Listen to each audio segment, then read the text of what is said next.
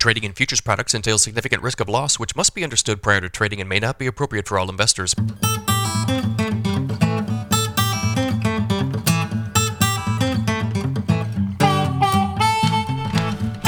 Good morning, everybody. It's Tuesday, December 5th, 5:28 a.m. Central Time. Grain markets mixed this morning. March corn futures up 1 1/4 at 486 3/4. March soybeans up 5 1/2 at 13.32. March Chicago wheat up 1/4 cent at 6.20 3/4. March Kansas City wheat down 1 3/4 at 6.56. March spring wheat down 3 1/2 at 7.32 3/4. Big wheat sale to China yesterday. So USDA reported a large flash sale of U.S. SRW wheat to China yesterday. U.S. exporters sold 440,000 metric tons of soft red winter wheat to China for delivery during the current marketing year. This was the largest daily SRW sale to China in recent years. Since the beginning of August, the USDA has reported 4 flash sales of SRW wheat to China, totaling 951,000 metric tons. Also yesterday, U.S. exporters sold 267,044 metric tons of corn to Mexico for delivery during the current marketing year. Exporters also sold 183,000 metric tons of soybean cake and meal to the Philippines for delivery during the current marketing year. This wheat sale to China is a big deal. Let's backtrack a little bit and talk about China wheat for a second and their situation. So there's been a lot of headlines about heavy rains in China dating back to like this past spring. They had problems harvesting last year's crop. They're in a similar cycle to us. They plant winter wheat in like September, October. They harvested in say May or June. So they had a lot of issues with last year's crop as a result of heavy rains. And they also had issues planting this year's crop, which is in the ground now. Again, they're on a similar cycle to what we do here. And winter, let me see, where's my graph? Winter wheat in China is 95% of production. So that's the big deal. So USDA says that despite all this rain and the issues, that last year's crop, the one harvested this past May or June, that was a record crop. And the crop that's in the ground now, they're projecting to be the second largest on record. But I think it's apparent here, given these purchases, that China has quality issues, and that's why they're coming to the U.S. So in the case of wheat, as you guys know, you could have the quantity, I guess, but not necessarily have the quality. And maybe these rains resulted in some quality issues. When you look at the wheat chart, yeah, we've been up for 4 or 5 days in a row, and I threw some retracement lines on here from the July high. Is this a short covering event? Could this result in a big short covering event? Yeah, it absolutely could. Large money managers, fund traders, very heavily short the SRW wheat market. And that's probably what you're seeing here the last few days as a result of these Chinese purchases. Now, when you pull this thing back, it still doesn't look very good. I mean, you're off 58% from where we peaked last year. And from a grain marketing standpoint, my personal opinion would be that you've got to forget that 2022 ever happened and kind of focus on what's going on right now. But we did have a key reversal on the weekly chart yesterday. It looks better. I hope this rally holds together and we can build on it. We'll see what happens today. Brazil's soybean planting continues to lag behind last year's pace. According to well-followed private group Ag Rural, Brazilian soybean planting was 85% complete as of last Thursday, down from 91% last year. Notable planting progress was noted across southern Brazil compared to the prior week. Northern Brazil, however, continues to deal with hot and dry conditions, which are hindering planting.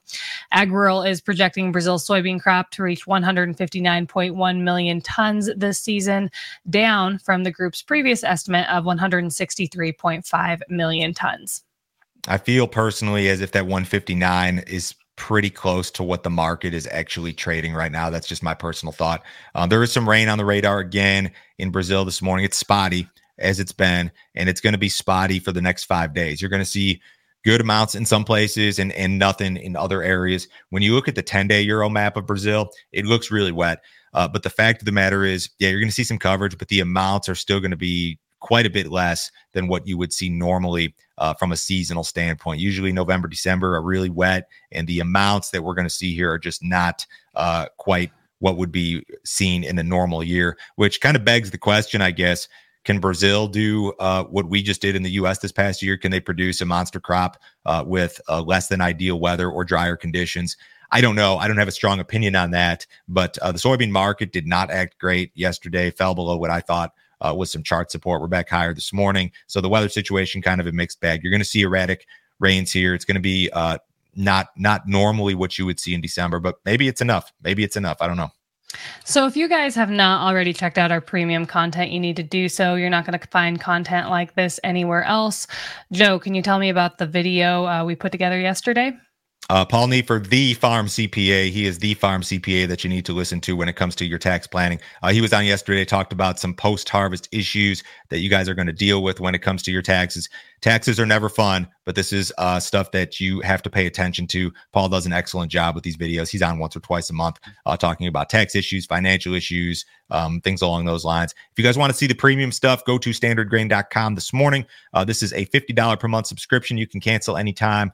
No other fee, no other obligation. Nobody will try to sell you anything else. There's a new premium video from us every single business day. Our morning email goes out every day at 5 a.m. Central Time. That email includes charts, graphics, all of our videos, all of our grain marketing recommendations, which are very much geared toward the cash-only grain marketer with very few exceptions.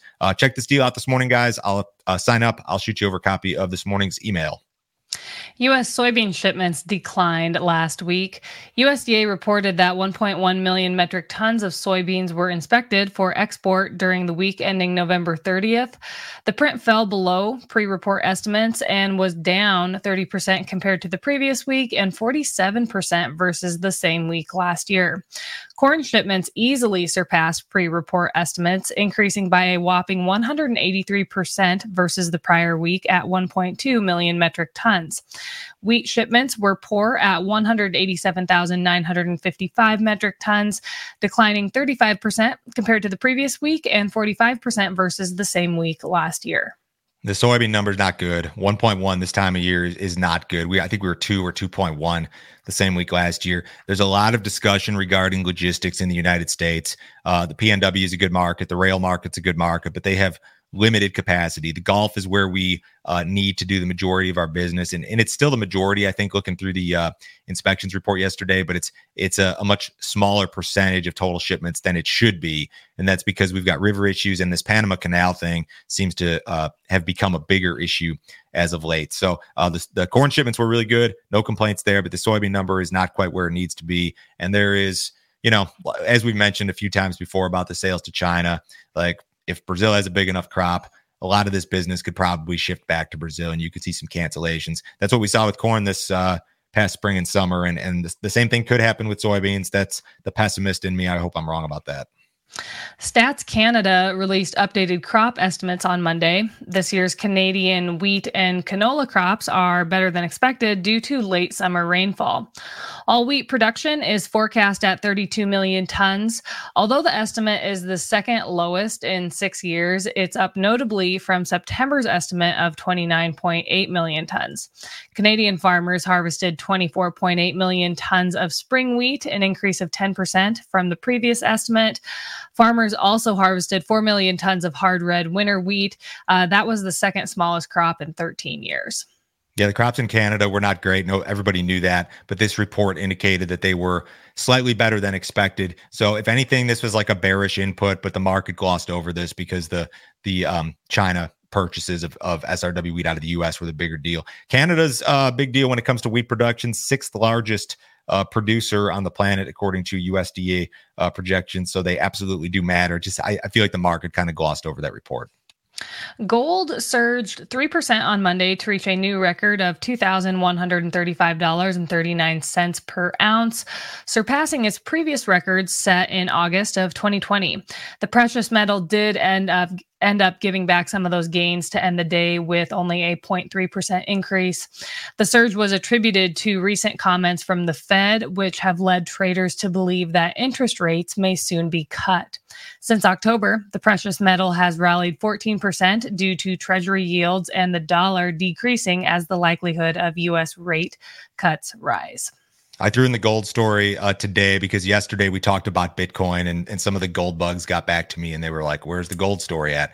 So yeah, it does look great. It's not performing as well as Bitcoin, but that's fine. Gold is has been historically throughout the course of mankind, probably like one of the best investments out there.